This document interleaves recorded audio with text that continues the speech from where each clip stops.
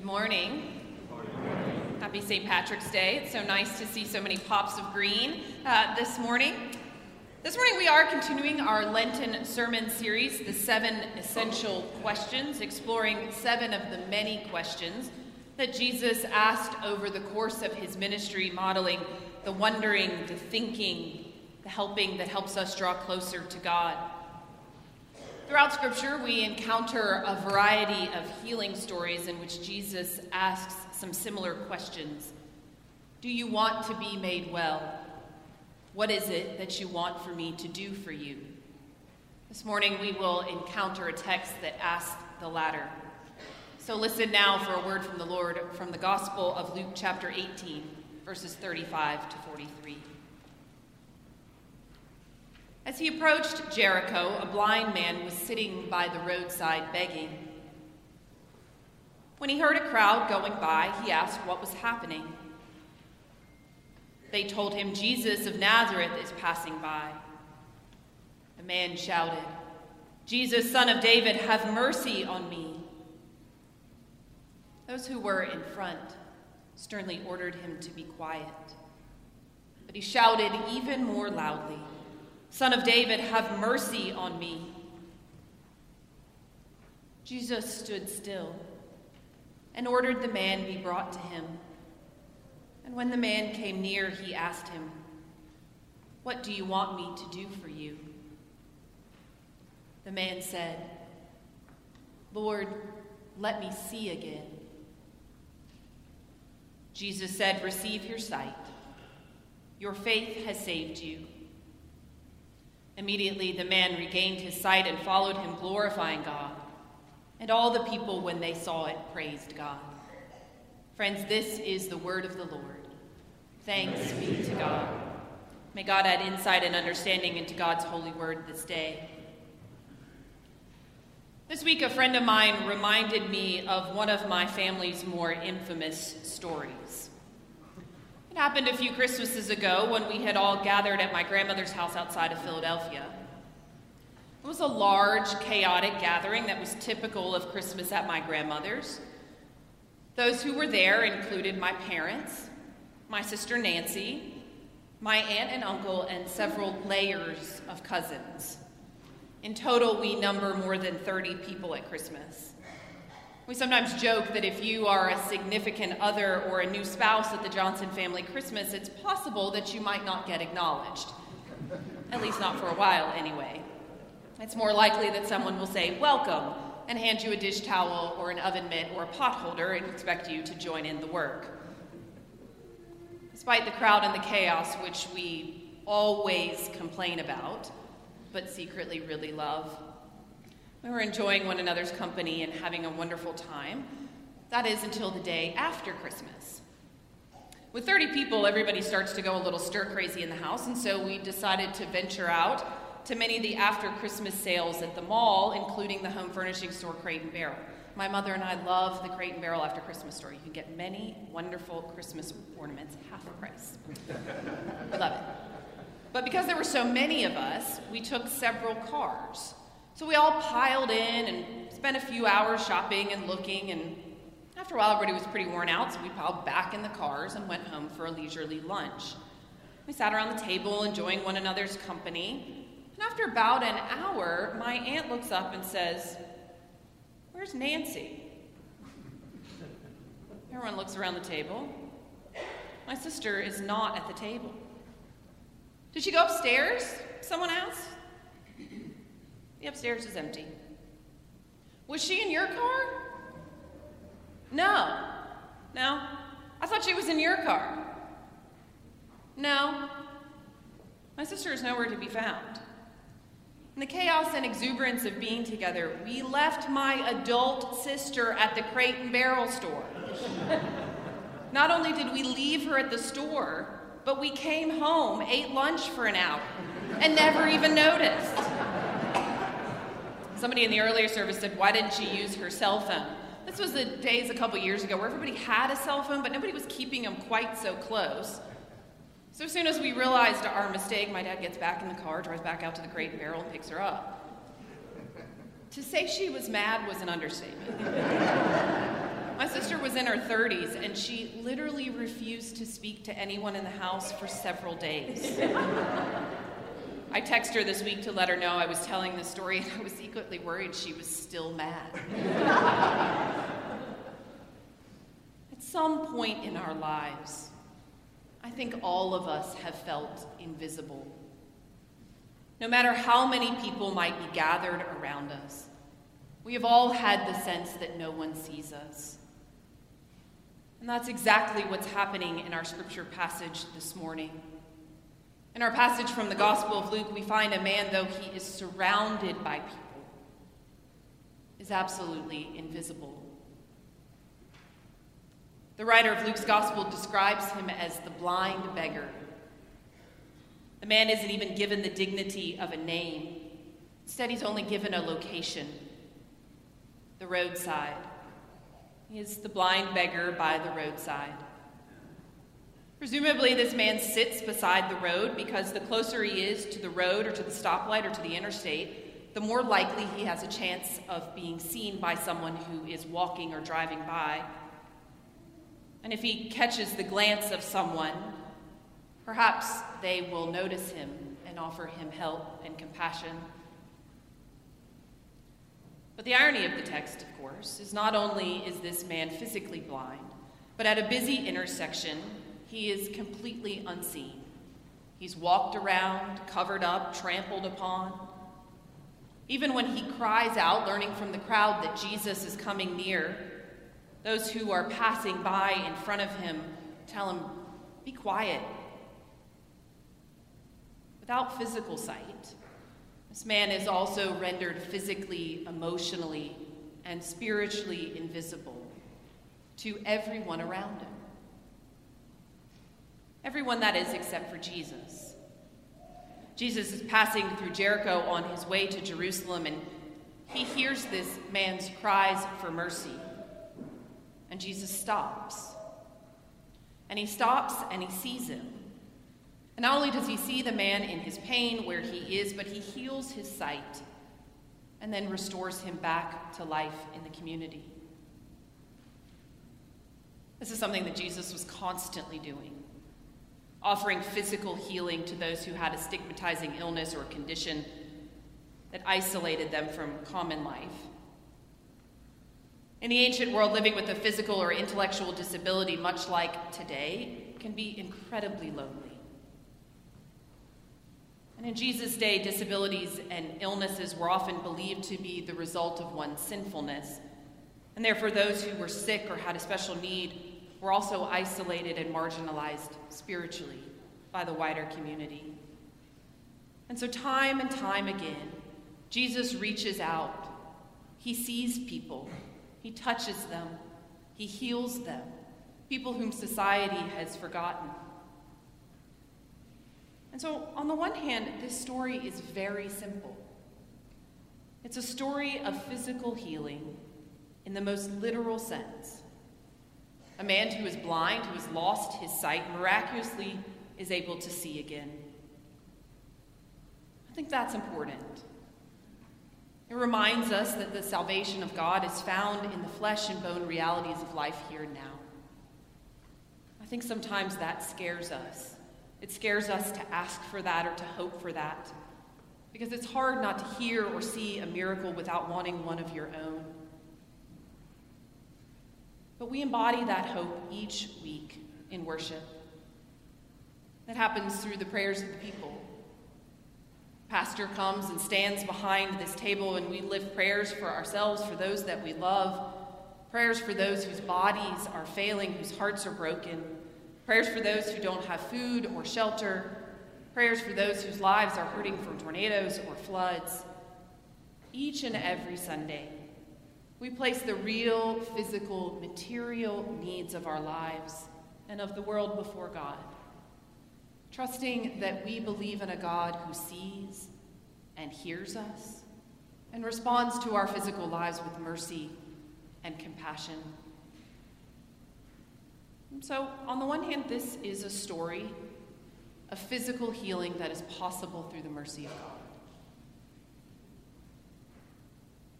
And on the other hand, I think this is also a story about the wider reach of God's mercy that heals not just bodies, but also spirits. Think about it for a minute. Think about how this story of Jesus' encounter with the blind man unfolds. Beyond his physical blindness, in a moment of deep personal darkness and communal isolation, a man who can no longer see the way in front of him clearly cries out to be seen and healed by God. Jesus, Son of David, have mercy on me. It's as much a theological confession as it is a practical request. It's how we begin every Lent. Jesus Christ, Son of God, have mercy on me, a sinner. And so Jesus not only stops where he's going and hears the man's cries for help, but he draws near in order to see him, to truly see him, and to respond with mercy and compassion, salvation and deliverance. You hear it in the text. Your faith has made you well. The community, of course, those walking back and forth who trample around him and over him, meet this man's darkness, his weakness, his moment of need by judgment and by scorn. Jesus sees him. He acknowledges his presence. He cares for his deepest need. And in doing so, not only restores his sight, but places him back on a path toward life. I think this is a story about mercy that heals bodies. I think it's also a story about the mercy of God that heals spirits.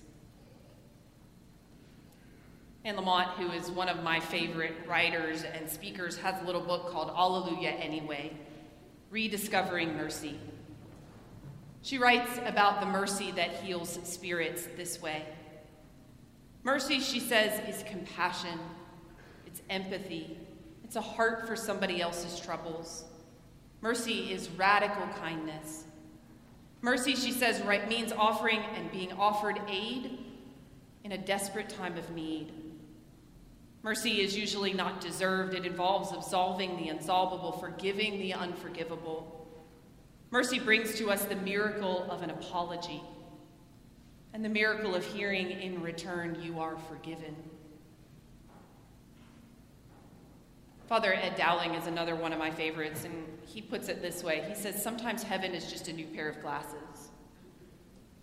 We put them on and we see this awful person, sometimes even ourselves, a bit more gently, with a bit more compassion and a bit more mercy.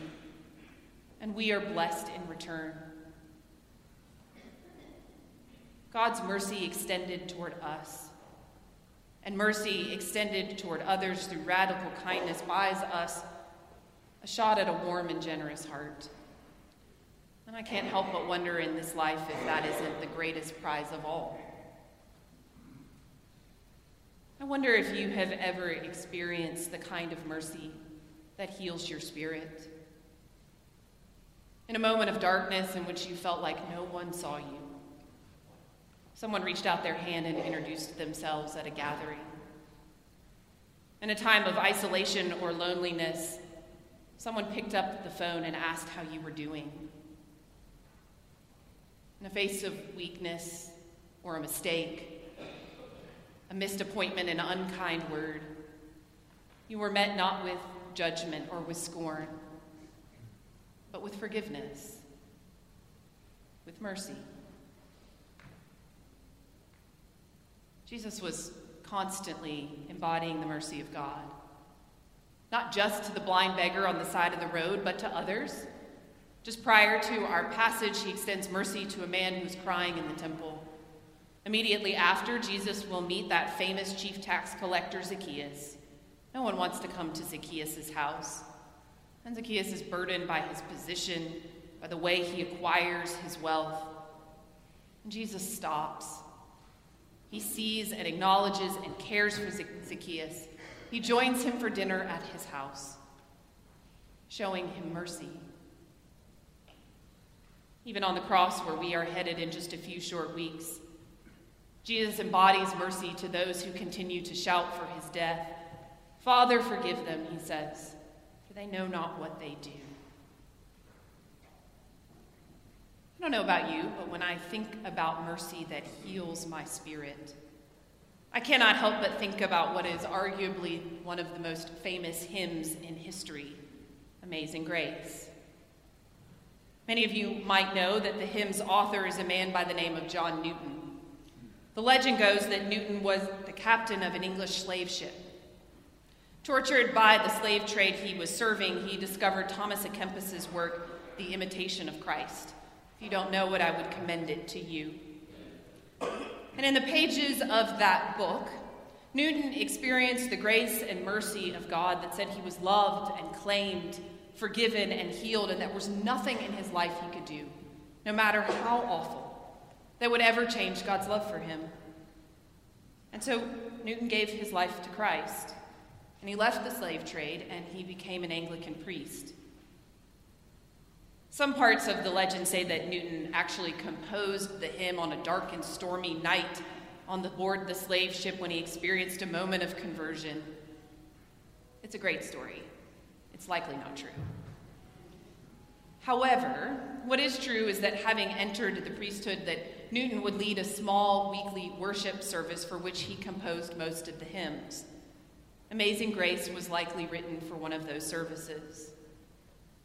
It's much less dramatic than a hymn in a conversion moment aboard a ship in a storm. But I have to believe that the grace that Newton writes about is indeed the mercy and grace that changed his life and healed his soul. How many among us, first-time churchgoers or churchgoers our whole lives, don't know the words to that hymn? Amazing grace, how sweet the sound that saved a wretch like me. I once was lost, but now I'm found. Was blind, but now I see. Mercy of God is always about seeing as God sees us, and in doing so, helping us to see again. God's mercy forgives us, heals us, and sets us free. Several years ago, I was reminded of a story of what this looks like. A story of extraordinary mercy mediated by another in the life of a woman named Shannon Etheridge. It happened when Shannon was 16 years old. She was driving to school as she did every morning, except for this morning she realized that she forgot to put on her lipstick. And so, as many of us have often done, didn't think too much about it, she pulled down the visor and quickly used the mirror to apply some lipstick and flipped it back up. But as she did, Shannon heard a thump and she felt her car jolt forward. She hoped to God it was just a piece of trash that had blown into the road, or maybe a squirrel, an animal. But to her horror, when she looked in the rearview mirror, she saw a person lying face down on the street and a crumpled bicycle next to her. So Shannon rushed out of her car to see what she could do. The woman was still breathing, and Shannon called 911, and she stayed with her until help arrived. The woman's name was Marjorie, and Marjorie died at the hospital later that day. Marjorie had a husband whose name was Gary. And Gary found Shannon's name and had a friend call her and say, "Shannon, Gary is the husband of the woman you hit this week, and he would like to talk to you. And he'd really like to do so before the funeral. Could you come to the house tomorrow night?" And Shannon said, "I desperately did not want to go. I was terrified. I knew that this thing I had done was a terrible wrong that I could not fix. But it was horrible. But how could I say no to such a request?" So Shannon went over to the house, and someone let her in. And she walked through the entryway, and she saw Gary standing in the kitchen. And she said, "I walked toward this man, scared to death. But before I could say a word, he wrapped me in his arms, and I began to sob. And as he held me tightly, I said, 'I am so sorry. I am so sorry. And while my tears were soaking his shoulder, his tears were falling in my hair. And Gary said, Marjorie loved God. She lived every day as if it was her last. Shannon, you cannot let this moment ruin your life. I'm passing Marjorie's legacy on to you. And I want you to use your life for good. Several weeks later, a lawyer called Gary and said that he could sue Shannon's parents for more money than the insurance company was going to pay. But he said no. And when the DA planned on pressing charges on involuntary manslaughter against Shannon, Gary asked that the charges be dropped. As a recipient of the gift of mercy, Shannon said, my life slowly shifted from the blinding darkness of being responsible for somebody else's death to the freedom and privilege of living out the legacy of another person's life. That kind of grace changed my life forever. When I hear a story like that, I have to admit it is hard for me to imagine extending that kind of grace and mercy. Although I'd like to be that kind of person. A person who turns pain into hope and healing. The point of the story is this: mercy is healing, both for the giver and for the receiver. Whether it is mercy experienced on a slave ship through the amazing grace of God, or mercy mediated in the forgiveness and compassion of another person, it brings healing and wholeness to our lives. Like it did for a blind man, who in his pain is seen and acknowledged and cared for. The mercy of God can heal our bodies. It can also heal our spirits. Shannon's story is extraordinary. But for you and me in everyday life, mercy doesn't have to be extraordinary in order for us to know it's healing. Healing mercy can come from the courage to say, I'm sorry, and to receive the forgiveness of another person. Healing mercy can come in the face of a mistake, a missed opportunity, an unkind word, and through the compassion of another person saying, it's okay. I've been there too.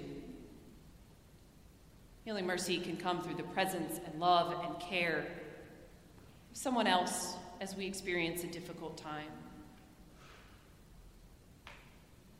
At 35, I also believe that our longest lasting relationships are a constant exercise in mercy.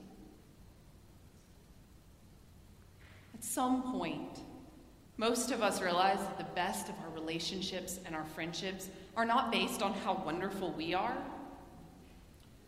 but on somebody else's patience and forgiveness and kindness. Whatever it is, our standing with God or with our loved ones or with our family, it's not because we are righteous or smart or super faithful, but because someone else has chosen to love us. Good parts, bad parts, warts and all. I also think we know about the healing power of God's mercy, because in a world of perfection and judgment and blame, we long for it. And I think we have all experienced just enough of it to know that it can save us.